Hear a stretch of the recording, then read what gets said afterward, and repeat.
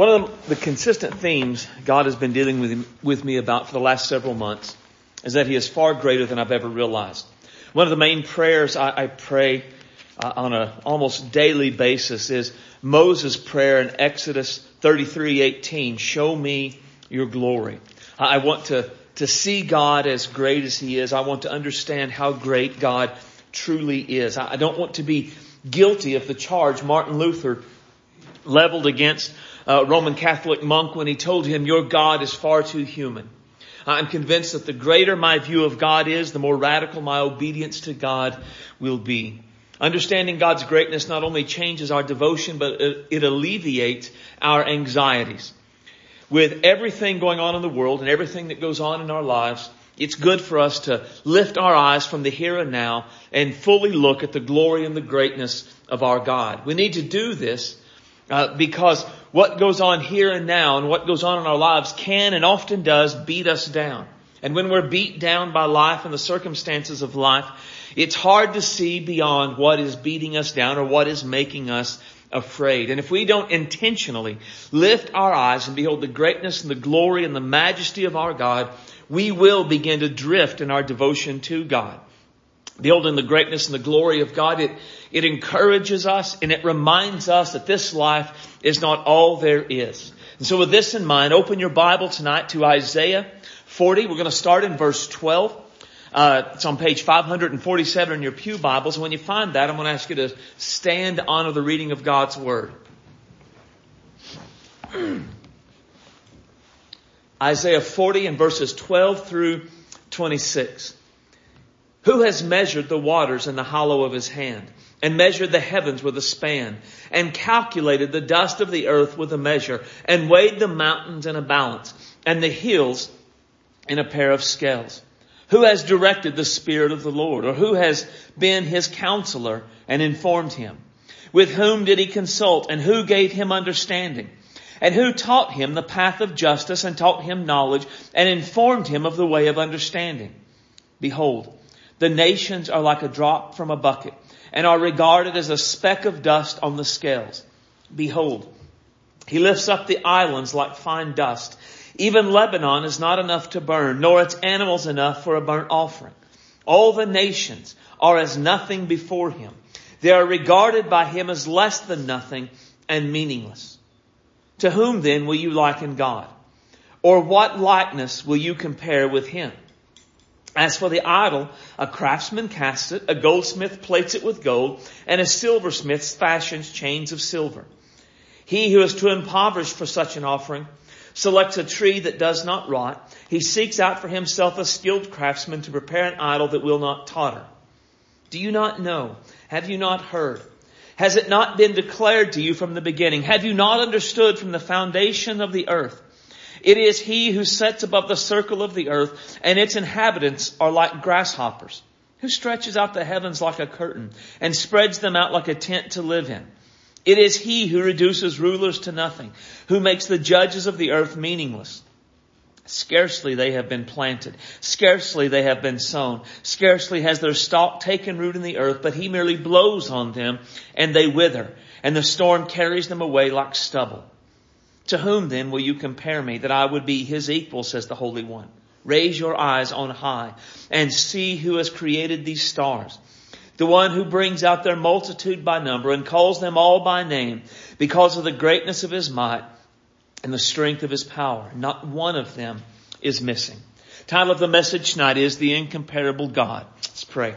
Heavenly Father, we love You tonight. You are great and awesome. You are worthy of our praise and worthy of our devotion. Father, we come tonight with a desire to lift our eyes beyond what we see in this world, to lift our eyes beyond the stresses and the anxieties that we face, beyond all of the things that the world has going on around us, so that we can see You. Father, like Moses, we pray that we would be able to behold Your glory. Father, Your Holy Spirit can reveal Your glory to us from the Word, and we ask that He would do that tonight. Father, as we look at this passage and what it tells us about how great and wonderful You are, let it sink deep into our hearts and let it produce change in our lives. Father, let the awareness of how great and glorious you are, let it relieve our anxieties. Let it spur us on to greater levels of devotion. Father, let it cause our hearts to be filled with courage and hope and love for the great and the awesome God who has saved us and called us. Father, fill me tonight with your Holy Spirit. Give me clarity of thought and clarity of speech, and help me to speak your words and your ways for your glory. Have your way in all things, we ask in Jesus' name, for his sake. Amen. You may be seated. Now, Isaiah 40 begins the second division in the book of Isaiah. In this chapter, Isaiah transitions from prophesying about judgment to prophesying about a future salvation. In the future, Israel is going to need salvation because the Babylonians are going to come. They're going to conquer the nation. They're going to take them captive into Babylon and scatter them throughout the Babylonian world. Now, God knew the time of Babylonian captivity would be a time of severe discouragement for his people. Now, even though the captivity was a result of their disobedience and their rebellion against God, God did not want this discouragement to overcome them. Therefore, he had Isaiah write a message of encouragement years before the captivity would ever come. And what's great for us to understand and to notice in this passage is that how God seeks to encourage them.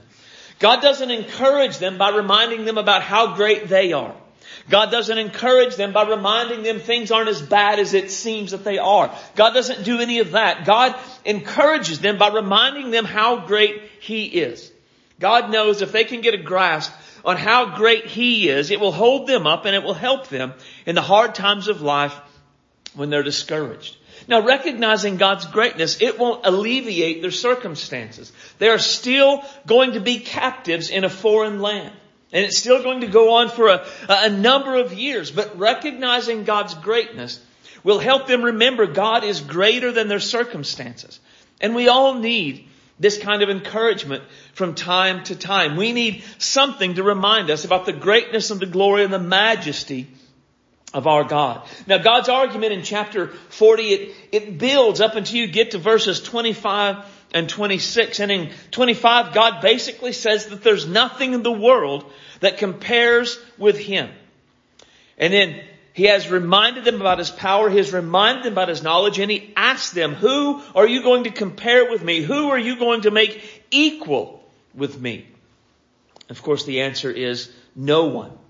And then he encourages them to raise their eyes on high and to see the greatness of their God, who is the creator and the sustainer of all things. And so the main point for the next couple of weeks at least comes from what we see in verse 25. And it's this: God is incomparably great and worthy of incomparable devotion.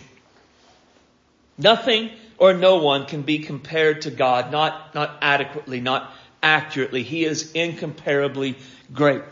And since God is incomparably great, he is worthy of greater devotion than we would give to anyone or anything else in this world. In this passage, God explains his incomparable greatness in 5 ways. We'll look at 2 tonight. First, God is incomparably powerful. Now, earlier in Isaiah 40, God promised he would deliver his people out of captivity. But how could the captives be sure God could really bring them out? How could they be sure God could free them from such powerful enemies as the Assyrians, the Babylonians, and the Persians? Now, God anticipates these questions that they would have, and he begins answering them in verse 12. He asks a series of questions in verse 12. Who has measured the waters in the hollow of his hand? Who has measured the heavens with a span? Who has calculated the dust of the earth with a measure? And who has weighed the mountains in a balance? And the hills in a pair of scales? God's questions are meant to cause them to think and realize that only God could do the things talked about in this passage. Therefore, what he's trying to teach them and trying to teach us is that God can do what no one else can do. God is reminding them of his omnipotence, that he is incomparably powerful and he can do anything that he wants to do and no one can stop him. So what can our incomparably powerful God do that no one else can do? Well, first it says, who has measured the waters in the hollow of his hand? God is so great and so awesome that all the water of the planet would fit in the palm of his hand and would not spill over. While obviously no human power could ever do this, it poses no problem for God. The implication is if God is so great and so powerful, He can hold all the waters on the planet in the palm of His hand, then can't He do whatever else He's promised to do? The obvious answer is yes, of course He can.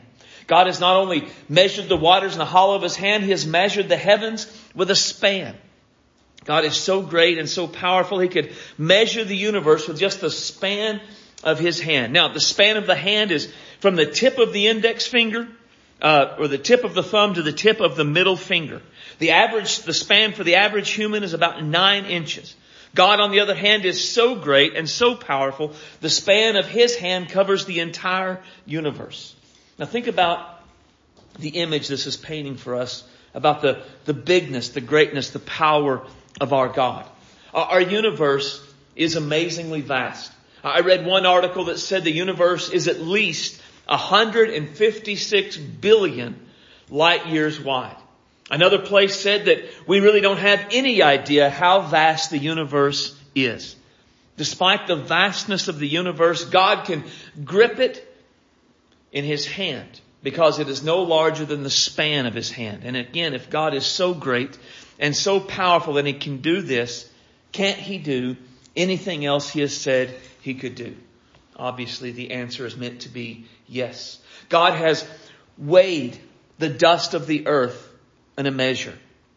He has calculated the dust of the earth with a measure. It's an interesting word picture. It pictures God being able to calculate how much dirt or how much dust is on the planet as easily as we might reach down and grab a handful of dirt off the ground, put it on scales and weigh it. It poses no more of a problem for God than it would be for us to measure a handful of dirt. The next part talks about basically the same thing, and weighed the mountains in a balance and the hills on a pair of scales. It's the same idea that just as we could grab an apple and lay it on a scale to see how much that apple weighed, God, if He wanted to, could pick up the mountains and all the hills of the world and He could place them on a scale to find out how much they weighed. And again, the idea is if God is this great and this powerful that He could do this, can't He do anything else He has promised He could do? And the answer is still obviously yes. The point of verse 12 is to remind us about the incomparable greatness of God's power. This is just as important for us to remember in our day as it was for the Israelites to remember in their day. Now, we are unlikely to be taken captive in a foreign land. We will face impossible circumstances in our lives. Circumstances will come up that are far beyond our control. And when the circumstances of life are beyond our control, we feel helpless because we are helpless. And I know a few things that can cause us to feel discouraged as quickly as feeling helpless and tossed about by the circumstances of life. No one likes to feel helpless. In fact, I would imagine if we were to look back over our lives and the times when we felt helpless, we would see that that's when we made some of the worst decisions we had ever made in our lives. Because when we feel helpless, we tend to make irrational and unplanned and unthought out decisions. We do first and we think later.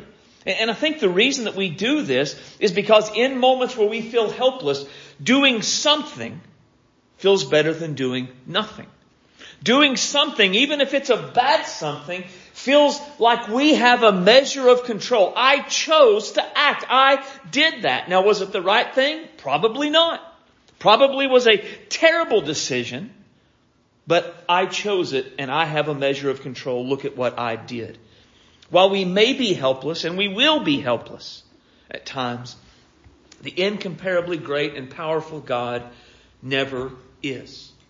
And if we can keep a grip on that, and if we can hold that deep in our hearts, it will help us in those times when we feel helpless. It will encourage us and prevent us, hopefully, from making the bad decisions we tend to make in those feelings of helplessness.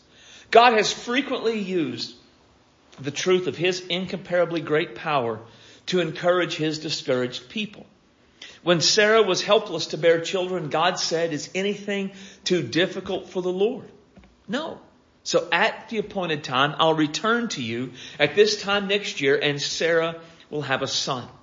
As the Israelites were planning to move into the promised land, God knew that they would have to fight nations greater and larger than they. They would not be able to overcome them on their own. And so God gave them a promise. Don't be terrified of them, because the Lord your God is in your midst, a great and awesome God. The Lord your God will drive away these nations from you little by little. You'll not be able to put an end to them quickly.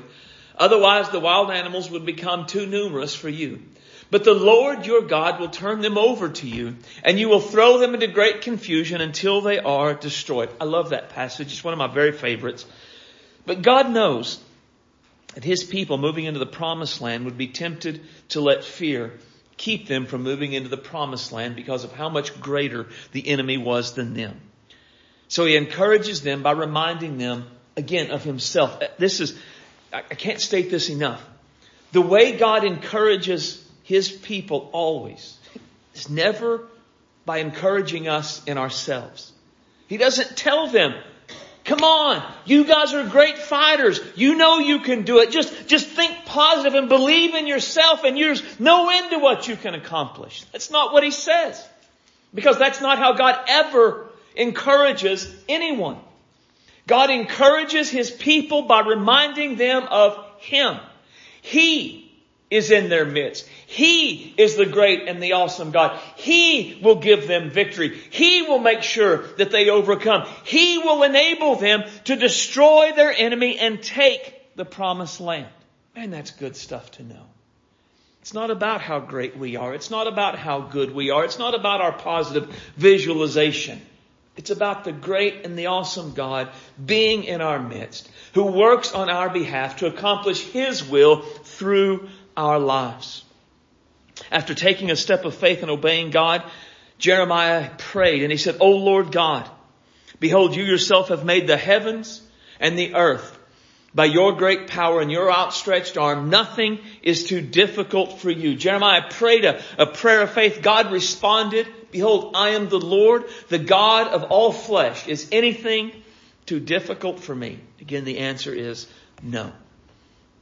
If we had time, we could look at passage after passage where God reminds us about His incomparable greatness and His great power.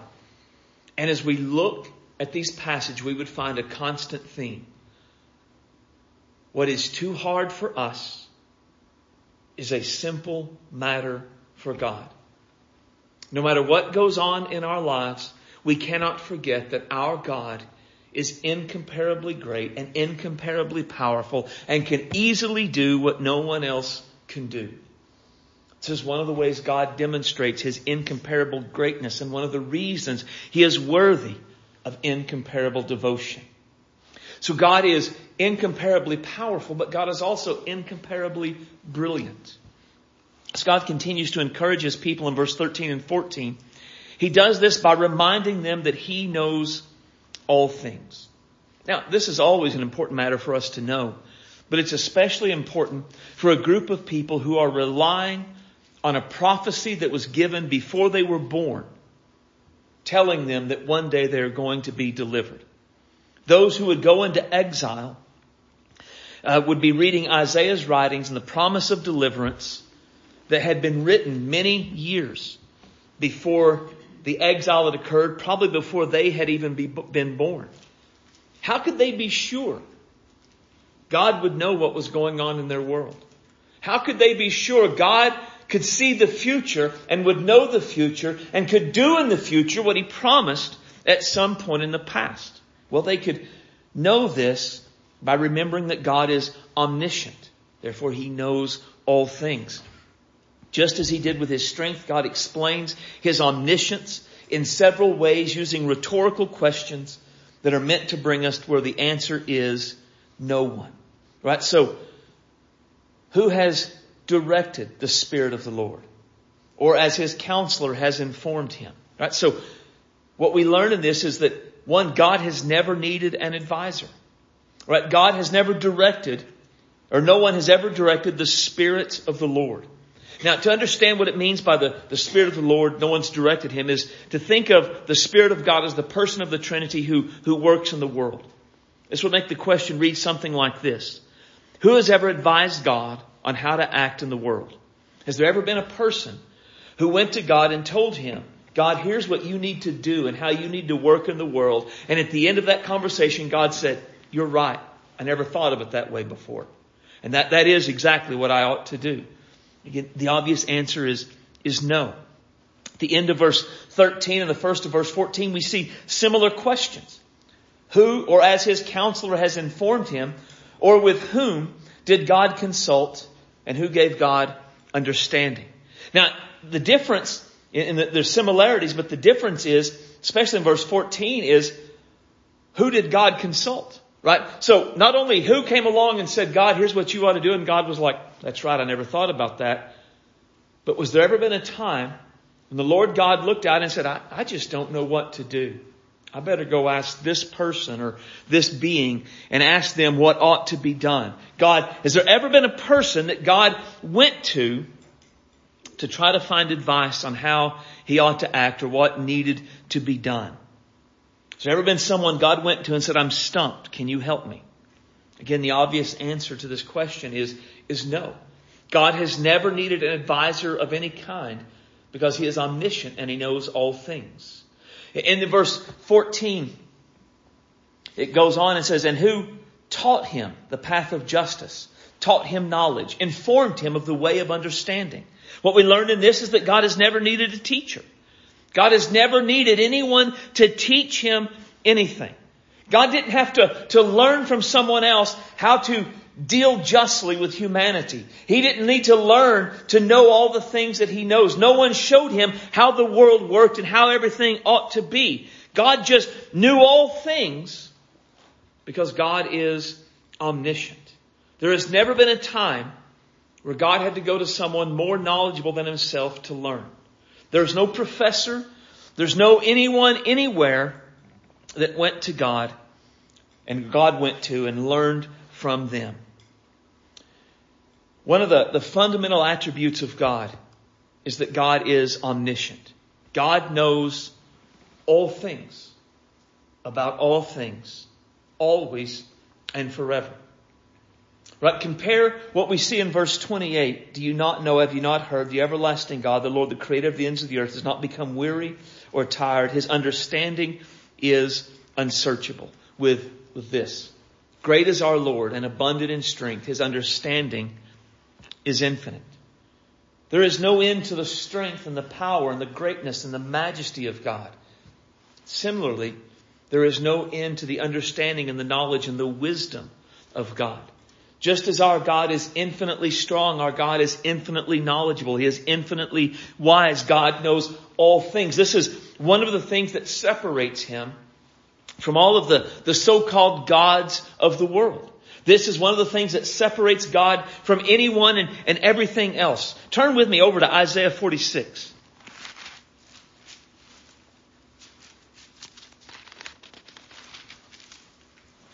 Isaiah 46 begins with God criticizing the idols of Babylon. Bel has bowed down. Nebo stoops over. Their idols have become loads for the animals and the cattle. The things that you carry are burdensome, a load for the weary animal. They are stooped over. They have bowed down together. They could not rescue the burden, but have themselves gone into captivity. God says, the idols of Babylon, they're stooped over. They must be carried. They're a burden to be borne. They can't rescue anyone. They themselves are sent into captivity. In other words, the idols are nothing. They are vanity. They are useless. They are nothing. And then in verse 5, God asks a question similar to what we've already seen. To whom will you liken me and make me equal and compare me that we would be alike? God begins to mock the idols. Can you compare me to an idol in verse 6 that is fashioned by a person? I mean, is that what I'm like? Are these idols that have to be carried and fashioned by a person? Is that what I'm like? Can you compare me to a so-called God that is fashioned by a person that must be carried because it cannot move. And when you ask it a question, it cannot answer and it cannot save. And then he reminds them about who he is. Verse 9, he is God and there is no other. In verse 9, he is God and there is none like him. In verse 10, he is the God who declares the end from the beginning. Not only does he do this, he has done this in verse 10. And his plans will be established and his will accomplishes all of his good pleasure. God always does what he wants to do because he can, but he can make these plans because he knows all things. It's important we understand the incomparable brilliance of God, that we understand God is omniscient. The reason, well, many reasons, but one of the main reasons we have to understand that is, like the Israelites, we have something that was written long before our time that is meant to comfort us and encourage us and strengthen us. But how can we be sure that what was written so long ago is true? Right? I mean, God's Word is meant to have a definite impact on our lives. It was written for our instruction so that through perseverance and the encouragement of Scripture, we would have hope. That's part of the reason God has given us His Word. That we would read it, we would be instructed by it, we would not give up, we would be encouraged, and we would maintain hope. But our ability to find comfort, encouragement, help, and hope from God's Word is conditioned upon our believing the things we read are true. I've read many fiction books that I really enjoyed. I enjoyed the writing, I enjoyed the stories, but those things do not comfort me. They do not encourage me. They do not help me in my life, and they do not give me hope because they're not true. If I can't read this book and I can't say it's real, it's right, it's sufficient, I will not find comfort from the words it says. I will not find encouragement from the teaching it gives. I will not be helped through its instruction, and I will not find hope, particularly in the difficult times of life.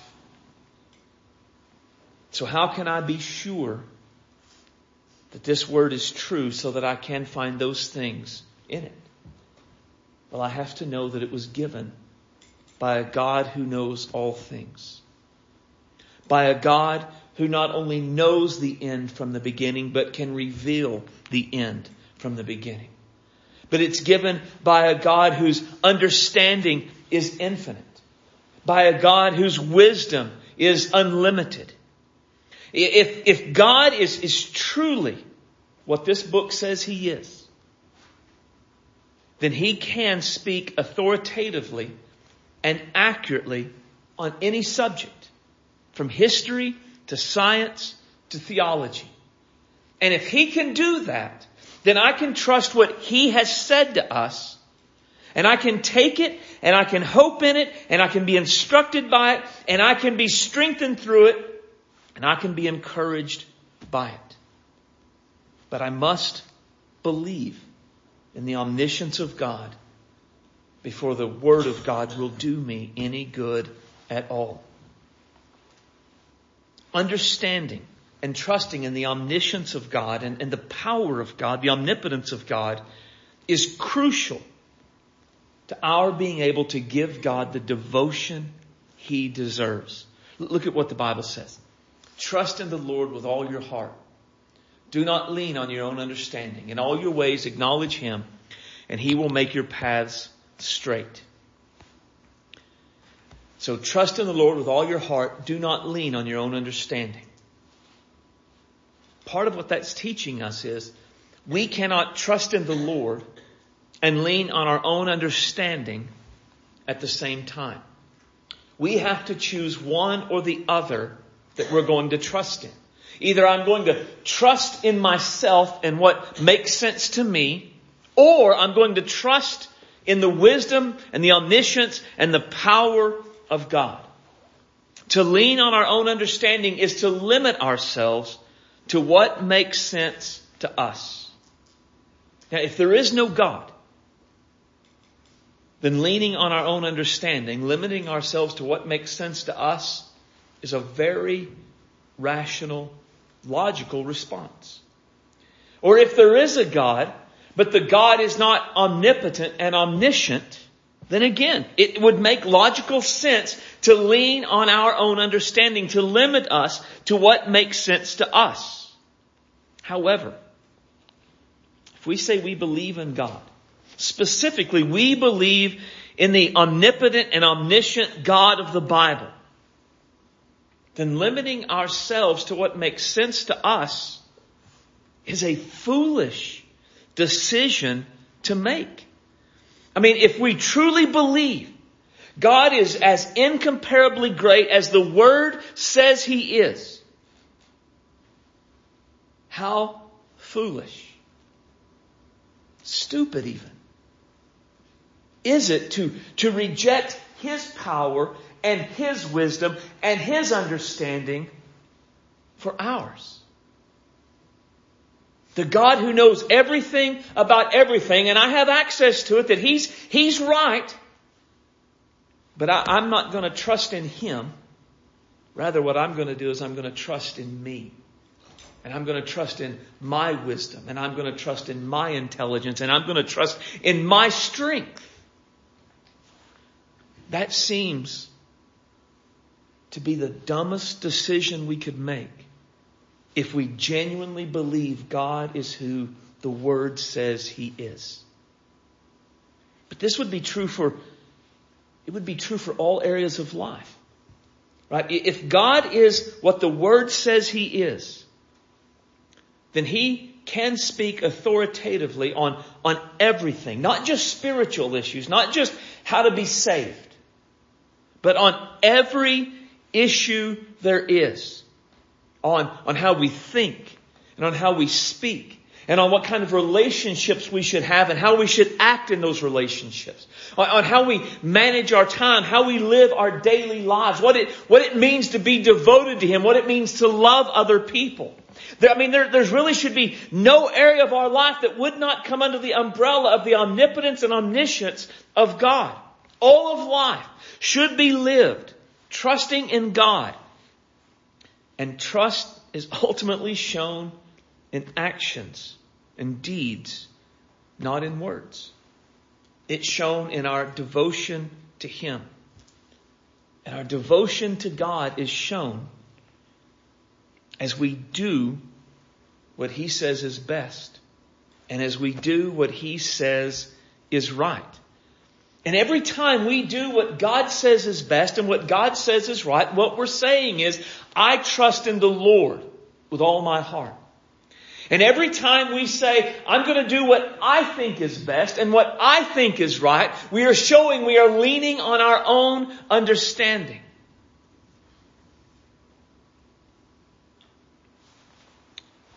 What God says is right, what God says is best, is revealed to us in His Word.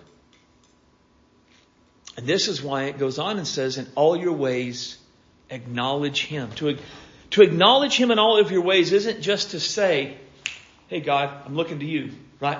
To acknowledge Him, the strength of the Hebrew wording there is that we are seeking Him in all our ways.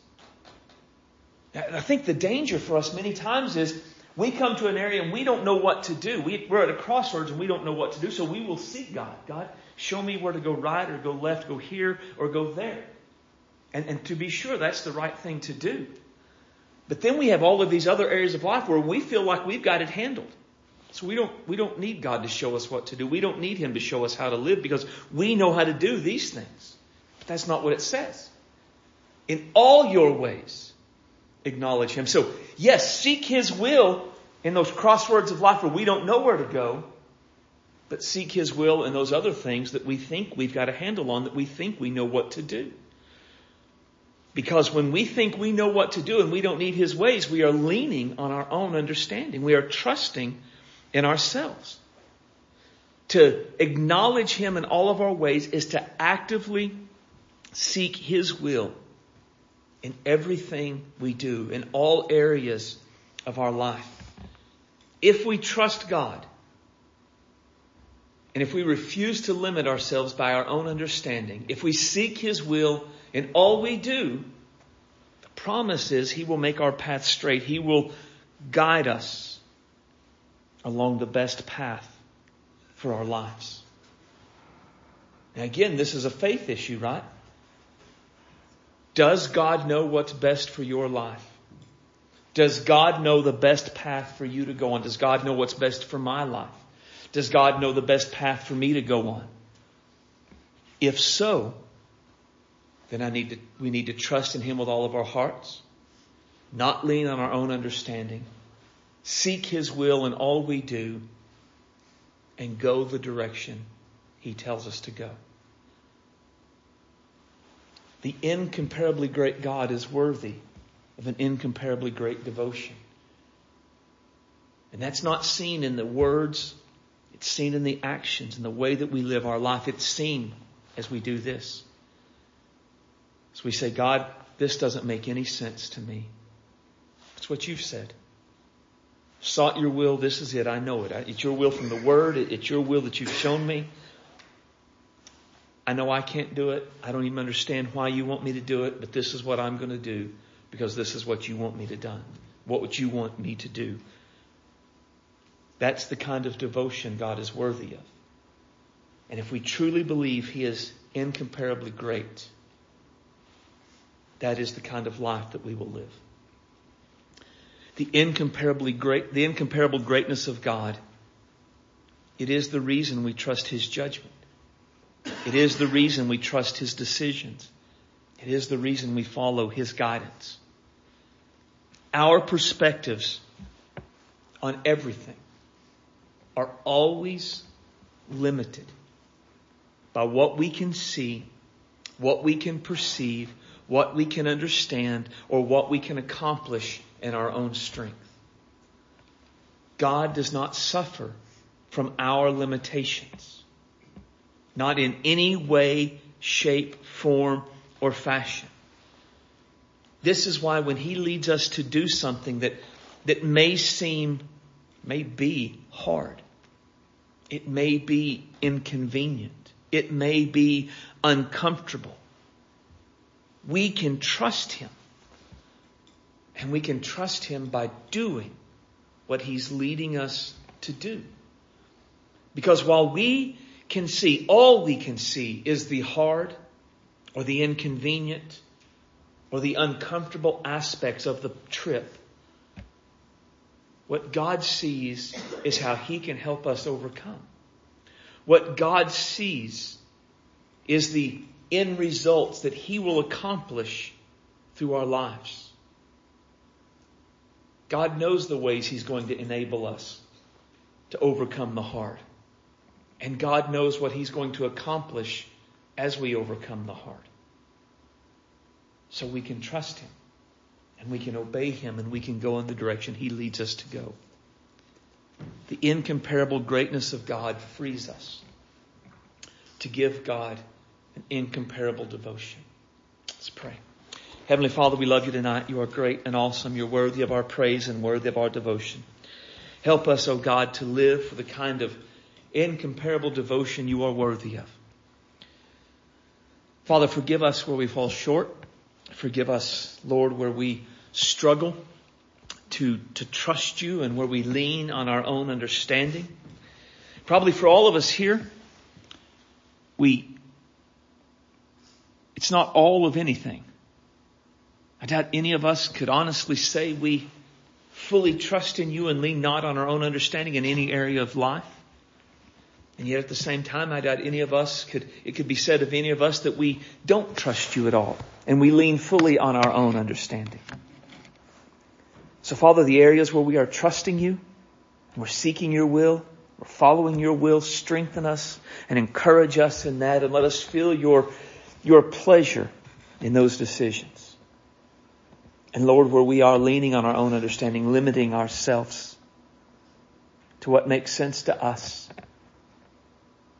let us hear you calling us to come out into the deep, to get out of the boat, to step out on the water, to know that you can do what needs to be done. You can make sure we can do what needs to be done. You already know the path, the troubles, the hardship. You know everything about what's going to happen. And your way is best. Let us trust you. Let's get out of the boat and go to where you are. We love you, Lord. Have your way in all things, we ask in Jesus' name and for his sake. Amen.